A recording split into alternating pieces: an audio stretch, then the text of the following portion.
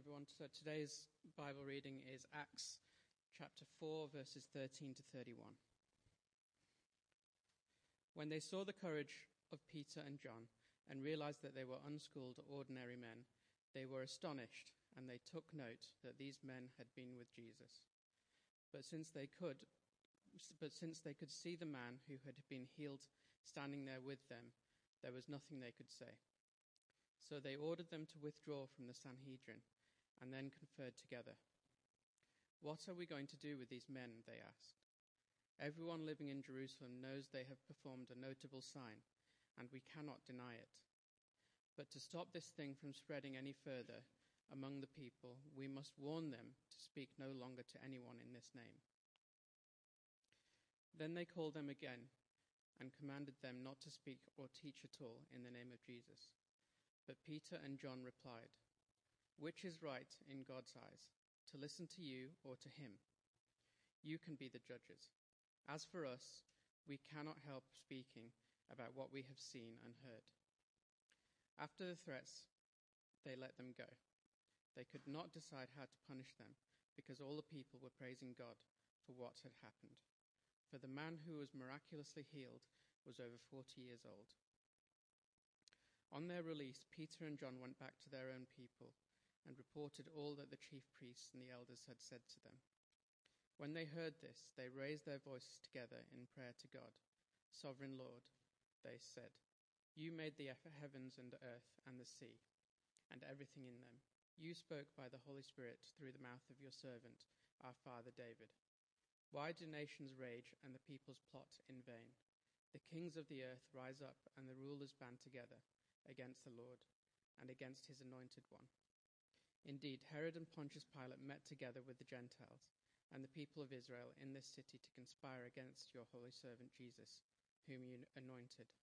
They did what your power and will had decided before it should happen. Now, Lord, consider their threats and enable your servants to speak your word with great boldness. Stretch out your hand to heal and perform signs and wonders through the name of your holy servant Jesus. After they prayed, the place where they were meeting was shaken, and they were all filled with the Holy Spirit and spoke the word of God boldly. Thanks, Jonathan. Good morning, everyone. Let me make a room up here. If we have met before, my name's Carl. I'm the senior pastor here at Trinity Church Unley, and let me add my welcome to Hendres and to those who have been up here on the platform beforehand. Let me just tell you what we're doing. Today we're looking at Acts chapter 4. We're picking up the story midway through a passage. Peter and John, if you are unfamiliar with this story, two apostles of Jesus, have recently healed a lame man, and because of that they've been thrown into jail. We are working our way through the book of Acts as a church. We're actually about to hit pause on Acts, and for the next 3 weeks, so today we're stopping Acts at chapter 4 here. For the next 3 weeks, Hendré, our minister in training, is going to be taking us through 2 Thessalonians over the next 3 weeks. So if you haven't met Hendré yet, you've seen him up the front here leading our service this morning. You'd like to say hello to him over a cup of coffee after our time together this morning. I hope also you got a leaflet when you came in today, and you would have found inside that leaflet a printout of Acts chapter 4. It'd be great to have that with you this morning as we work our way through this passage. I'm going to ask you to underline a few things, circle a few things as we work our way through this section of the Bible. There are some more copies out on the hall table if you don't have one, and grab a pen. Don't be shy about getting up and going to grab one. Please do that. One of the things that we've seen in the book of Acts as we've been working our way through over the last few weeks is this truth, that those who have the Spirit in their hearts have Jesus on their lips. I've been saying that phrase over and over again. What I mean by that is this, that those who have been filled with the Holy Spirit, well, their speech is all about Jesus. We saw that back in chapter 2 with Peter. Do you remember after Pentecost, having been filled with the Spirit, Peter then delivers this sermon. It's a long sermon, but the crescendo, the main point in what he wants to say is this, that Jesus is both Lord and Messiah. That's what Peter says. Jesus is both Lord and Messiah. That's the high point in his sermon. Now, if you don't know that today, if that's not something that you have thought about who Jesus is, I'd love you to come and chat with me about that after our time together. You might like to use the little tear-off slip on your leaflet. You could just jot a little note on there, put your phone number on there, and pop it in the everything box on the hall table. I'd love to chat with you in the week about this, because this is the key message of the book of Acts, that Jesus is both Lord and Messiah. It's what I would call the core of the gospel truth, that Jesus is both Lord and Messiah. And the book of Acts, it's really a story about how that truth, that Jesus is both Lord and Messiah, makes its way from Jerusalem to Samaria to the very ends of the earth. And in chapter 4 today, we see that mission of Jesus being declared Lord and Messiah, that mission hit its first roadblock, or its first hurdle, because Peter and John are thrown into jail. Wasn't in the reading, but it's just before what we read this morning. You might wonder, what's their crime? Why do they find themselves in jail? The answer is that they were speaking about Jesus, declaring him Lord and Messiah. Now, it seems a bit bizarre for us today, doesn't it, that you would be thrown into jail for speaking. In our world of free speech, that feels a bit strange. I should tell you, in my house, sometimes I wish that I could lock people up for the way that they're speaking. In our house, it's not so much to do with what they're saying, but it's the volume. I've got 4 kids, and some evenings it just makes your ears bleed, really. But yeah, that's the truth. I can't lock them up for doing that. But in the passage, it's not so much the noise that's caused Peter and John to be thrown into jail. It's rather what they've said that matters. Because these words have been having a big impact as they've spoken them in Jerusalem. God's mission is going out. It is going forward. Andrew's got a passage he can put up on the screen for me, Acts chapter 4, verse 4, not in your printout today, but I want to read this to you. It says this: many who heard the message, what they were speaking about, many who heard the message believed, so that the number of men who believed grew to about 5,000. See, the apostles or the disciples, they are speaking about who Jesus is, Lord and Messiah, and people are believing. God's mission is going forth. And so Peter and John are arrested, and the next day they're brought before the elders and the teachers of the law. They're in trouble. They're essentially in court here. They're being grilled by the bigwigs of the day. And these leaders, they give Peter and John an instruction. It's there in verse 18. This is in your passage. This is what they're told. They command them not to speak or to teach at all in the name of Jesus. Now, I've printed out these words for you today, Acts chapter 4, verses 13 to 31, because I'd like you to underline as we work our way through this passage a number of different things, especially when you see the word speak or speech or speaking. When you see that mentioned in this passage, and it's mentioned a lot, underline that for me. Here's a question for you. Why does Luke, who's our author of Acts, why do you think he records this story for us? What happened here? Well, here's what I think Luke wants us to know from this passage. I think he wants us to know that God is in control. That God is the real ruler. Or put another way, that God is sovereign. Sovereign over those who think they might be running the joint, running the place. And therefore his mission, God's mission, which involves the disciples speaking about Jesus, that mission will not fail. Indeed, this passage will show us that despite the rulers and despite the kings of the earth rising up against God's anointed one, despite them killing Jesus, God's only son, well, they were only doing what God's power and will had decided beforehand should happen. And so despite the threats that they face, Peter and John and the other disciples, they can pray confidently and boldly to speak of Jesus, knowing that despite the rulers around them raging against them, God's mission will prevail. And I think this is really important for us today. God is still sovereign today. He's still in control of the world in which we live. Nothing happens outside of God's will. Now today you might feel like your life is crumbling around you. Or you might look at the world and think the world around us is crumbling. I don't want you to misunderstand me at this point. You and I, both of us, we do stupid things in this world. We make sinful mistakes. We make errors of judgment. But this passage reminds us that nothing is outside God's control. Nothing is outside the jurisdiction, you might like to say, of God. And so we should speak of him. We should pray to him knowing that he's in control and asking that he might help us to keep speaking boldly about who Jesus is. That, I think, is this passage in a nutshell. We're going to unpack it a bit more over the next few minutes, but that's the message. God is in control. His mission will not fail. And if we know that, then we can have confidence to play our part in his mission as we speak about Jesus also. So as we unpack this passage together, I just want us to look at three kind of big ideas together. The first is, how do the disciples respond in crisis? And you'll see these ideas in your leaflet. First one is, how do the disciples respond in crisis? Second thing I want us to look at is, how do the disciples make sense of a world where it looks like God's plan is coming up against opposition? And thirdly, what do the disciples do, having seen how the world all works? So where are we going?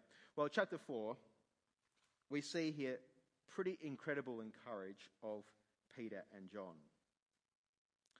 They say that when you're faced with a crisis and the adrenaline hits, you'll either fight or you'll flight. And in this passage, I think we see Peter and John standing their ground despite great opposition. They're choosing to fight, metaphorically of course, but fight rather than flight. How do you behave when faced with a crisis? I'll tell you a bit of a story about when I was younger. I remember as a teenager coming home from school one afternoon. I parked my bike around the back of our house, which is what we normally did, but strangely the back door of our house was open. I called out for Mum, but she wasn't home, which was a bit strange. I walked into the kitchen and I noticed that the drawers were pulled out in the kitchen and the cupboard doors were open, and I kind of wondered, what's my mum been doing? Called out, not there. Started walking up towards her bedroom, and when I got there, I saw that the drawers and the cupboards were pulled out, things strewn across the floor. It was a total mess. And for a second or two, I wondered, Mum's doing a really big spring cleaning job today. There's stuff everywhere. But then all of a sudden, I realised actually what was going on, and that's that we'd been robbed. Now, I'm a high schooler at this stage, probably about 14 years old, something like that. I don't remember exactly. What do? Well, I kind of slink back down to the kitchen and grab a kitchen knife in my hand and then start wandering around the house. It seems crazy now, right? But that's what I did. Started walking around the house. All I found was a broken window in the laundry, thankfully. In fact, I'm so thankful to God that the person who pulled those drawers open was no longer there, because I have no idea what I actually would have done. Faced with a crisis, how do you respond? In the passage that we read today, the apostles haven't been confronted with robbers, but they are in a crisis situation. They've been thrown into jail, and then they're brought before the bigwigs of Jerusalem, the bigwigs of the town, the high priest and others of his family, the rulers and the elders. And there they question Peter and John. I suppose today the equivalent would be something like being summoned to court to sit before the judge.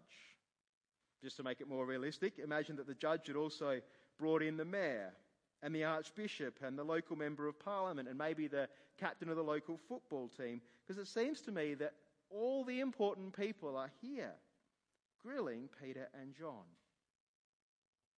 And what they want from Peter and John is they want them to stop speaking about Jesus. If you're in their situation, Peter and John, how would you respond? How do you expect Peter to respond? You know, this is not the first time that Peter's been questioned about Jesus in his life, is it? Back in John's Gospel, which we looked at as a church a little while ago, back in John chapter 18, after the Last Supper, but before Jesus had been crucified, a lowly servant girl questions Peter about Jesus. She says, you aren't one of this man's disciples too, are you? speaking about Jesus to Peter. This is a servant girl, not the high priest, just a lowly servant girl. And how did Peter respond then? I'm not, he said. He denies knowing Jesus, denies being one of his disciples. And that was the first of the 3 times that Peter did that before the rooster crowed. The disciples aren't that different to you and I. They're not superhuman people. Peter has denied Jesus before. But what does he do here? See, here he's filled with the Spirit, isn't he? And so he has no hesitation of having Jesus on his lips.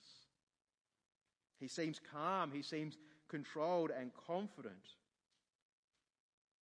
You rejected God's Son, he says. He doesn't fly into a rage, but he doesn't shrink from the truth either. He doesn't run for the hills like he did with the servant girl and deny Jesus. Here is a man filled with the Spirit, and he has Jesus on his lips, even in a crisis. But the result of all of this is that Peter and John are ordered to stop speaking about Jesus. In your printouts, come with me down to verse 16 of chapter 4. And I just want to read the little outcome of this courtroom-like meeting for you. Here's what it says. What are we going to do with these men? They asked. Everyone living in Jerusalem knows they performed a notable sign, and we cannot deny it. But to stop this thing spreading any further among the people, we must warn them to speak no longer to anyone in this name. Then they called them in again and commanded them not to speak or teach at all in the name of Jesus. See, Peter and John have been commanded not to speak at all about Jesus, and yet this is kind of in direct opposition to the mission that they've been given from God, to speak the good news about Jesus.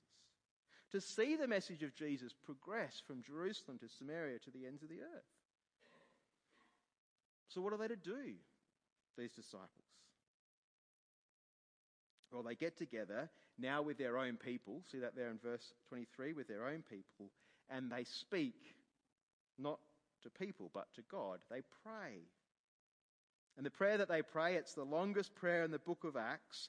And what I want you to see from this prayer this morning is that it gives insight into where their minds are at and how they make sense of the opposition towards the good news of who Jesus is.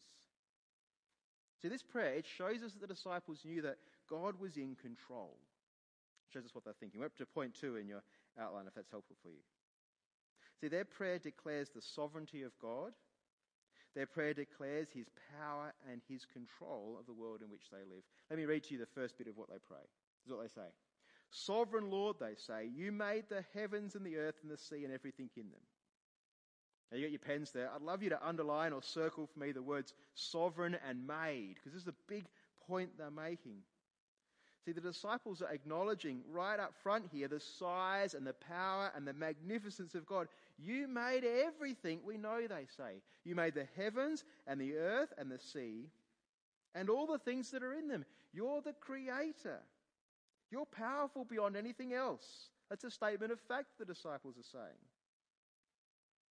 So why then are that powerful sovereign God, why are his disciples facing opposition? How can that be? What do you think? Well, this is the question that the disciples have in a sense as well, isn't it? Now, Peter and John, they know of God as the sovereign creator God. They also know him as a speaking God. They might have been told to be silent, but God is not silent. He's spoken. And the disciples show this by quoting from Psalm 2. Let me read on. This quote is in verse 25 of Acts chapter 4. They say this, you spoke by the Holy Spirit through the mouth of your servant, our father David. Now, so I'll pause here because I love this. It's a great explanation of how God speaks to us in and through the Bible. In the case of Psalm 2, God the Father spoke by the Holy Spirit through the mouth of his servant David. That's King David. Just to make this sense to you, might make sense of this for you. You might like to draw a circle around the you, the God the Father, and then around the Holy Spirit, and then around the word David, and link them with arrows, because this is how God is communicated. God speaks by the Holy Spirit, in this case, through the mouth of his servant David. And what does God say through the mouth of David? He poses a question. Why do the nations rage and the peoples plot in vain? I'd love you to mark that question. That's the question in this passage. Why do the nations rage and the peoples plot in vain? It's a great question. It's a question we might ask today. Why, when we look around it, does it seem like everyone around us is fighting and raging against each other? Is that the case in your personal life? When you look around, does it feel like everybody is fighting and arguing?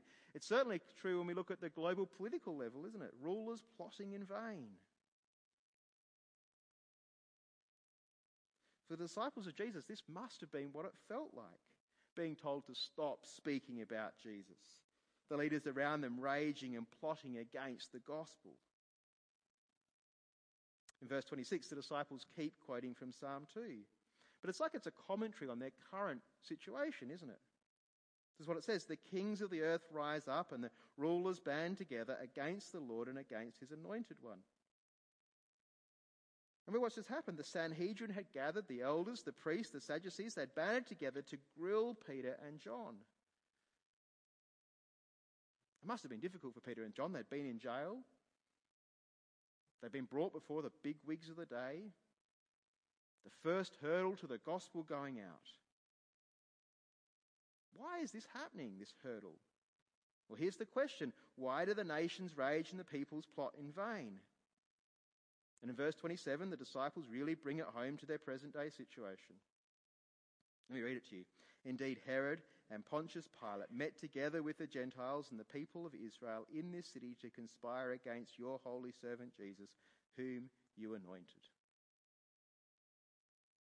Now keep the circling going. Can you circle for me the word anointed in verse 27 and then again anointed in verse 26, and then can you connect them with a line so that you see the connection between 26 and 27? Then circle Herod and Pontius Pilate and the words kings and rulers. Herod and Pontius Pilate in 27, kings and rulers in verse 26. And connect them together. See, there's no doubt, is there, that the disciples see themselves in the words of Psalm 2. Their present circumstances reflect what David was talking about in Psalm 2. It reminds you of the question again. Why do the nations rage and the peoples plot in vain? In other words, God, how can this be happening to us? How can we make sense of the opposition that the gospel is finding? And then in verse 28, we get the answer to this question. And so if you've got your pen there, I'd love you to mark up somehow or put a star against verse 28. Make it jump from the page because this is the answer. This is how it all makes sense. They did what your power and will had decided beforehand should happen. They did what your power and will had decided beforehand should happen. Why did the rulers kill Jesus? That's the question. And the answer, they did what God's power and will had decided beforehand should happen. In other words, God is in control even in the most horrendous of events, the death and crucifixion of his only Son. How do the disciples interpret what's happening to them?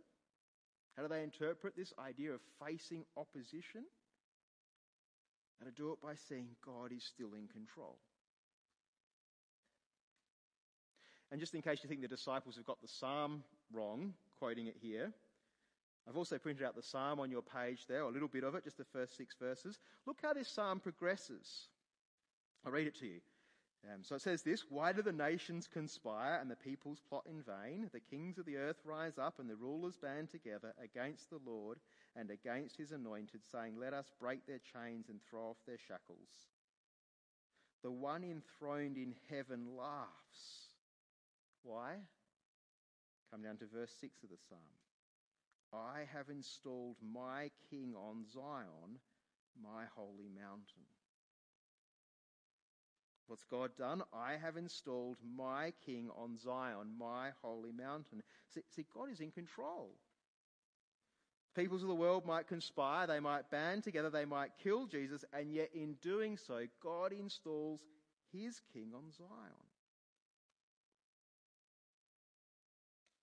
Can you see how this prayer helps shed light on the way in which the disciples view the world? They see God as a sovereign God.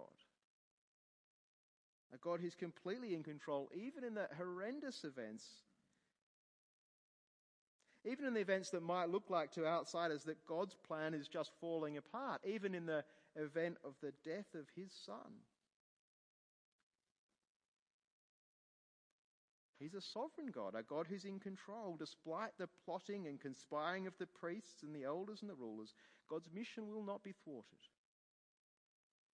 I think this is how the disciples deal with the opposition they're facing. They are, of course, extraordinarily courageous. You can see that in verse 13 of the passage.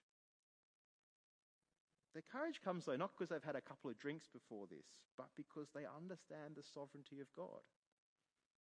Because they understand that even in the event of the death of Jesus, God has triumphed. He's installed his king on Mount Zion. And so they know that as they face opposition, God will triumph and his mission will not be hampered. I wonder if this is your experience of the world in which we live today. If you're a disciple of Jesus here this morning, does this give you confidence? I hope it does, because I think that's what it's designed to do. This worldview is supposed to show us the perseverance of the disciples and the reason why we can pray confidently to our God. In verse 29 of chapter 4, it seems that the disciples take to heart the truth of this, the truth that God is in control, even in their present situation of persecution. And so they ask for confidence to keep doing the very thing that they've been prohibited from doing, speaking boldly about Jesus. That's what it says in verse 29. Now, Lord, consider their threats and enable your servants to speak your word with boldness.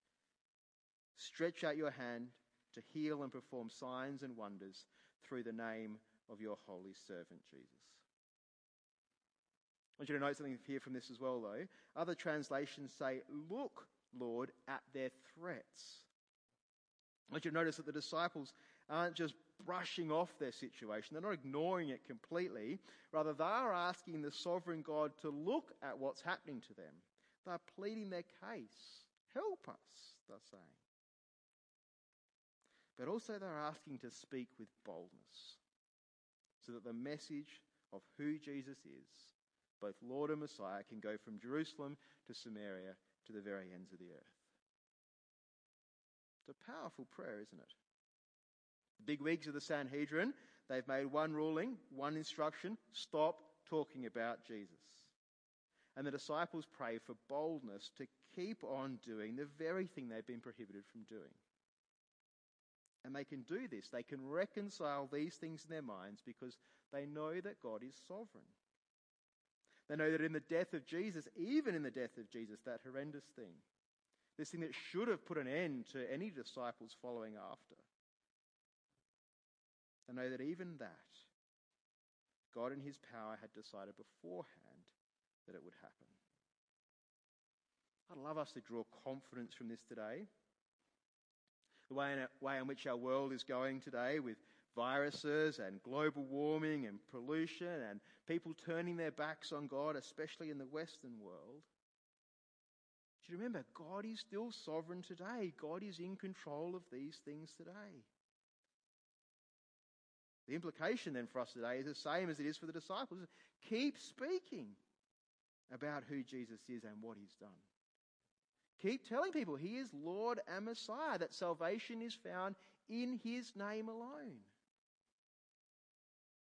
We can have confidence to say these things, even when we're confronted with terrible things in our life, with sickness and broken relationships and failures at work or school. These things are not outside the power of God. Now, of course, let me be clear here. This doesn't make these things necessarily good. Our sinfulness, our failure to follow and live for God, our poor behaviour. We have, as sinful people, corrupted almost every aspect of this world. That doesn't make those things good, but neither does it mean that God has lost his grip on us or on this world. It doesn't mean that God has been defeated. He was and he is sovereign. The death of Jesus meant that God's king was installed on Zion. I hope you've seen today in this passage the great courage of Peter and John as disciples of Jesus. And I hope you've seen that courage stemming from their understanding of who God is, sovereign, in control. And the Spirit has been at work in them, and so they are speaking about who God is, Lord and Messiah. I want to leave you today with some other words spoken by an apostle, not by Peter, but by the apostle Paul. And these words come not from Acts, but from Romans chapter 8. And I want to read them to you almost as a prayer this morning, for they remind us of what we've seen today. They remind us that with God in control, we do not need to fear. Don't need to fear rulers or chief priests or robbers or thieves or diseases or troubles or hardship. I want to pray this prayer, or these words as a prayer for you, and then we'll sing again. Let me pray from Romans 8. If God is for us, who can be against us? He who did not spare his own son, but gave him up for us all, how will he not also, along with him, graciously give us all things?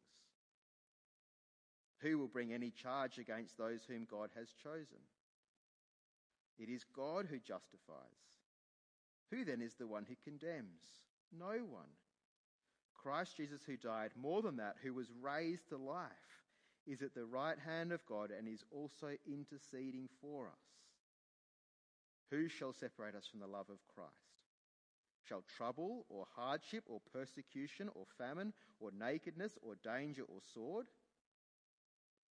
As it is written, for your sake we face death all day long. We are considered as sheep to be slaughtered. No, in all these things we are more than conquerors through him who loved us. For I am convinced that neither death nor life, neither angels nor demons, neither the present nor the future nor any powers, neither height nor depth nor anything else in all creation will be able to separate us from the love of God that is in Christ Jesus our Lord.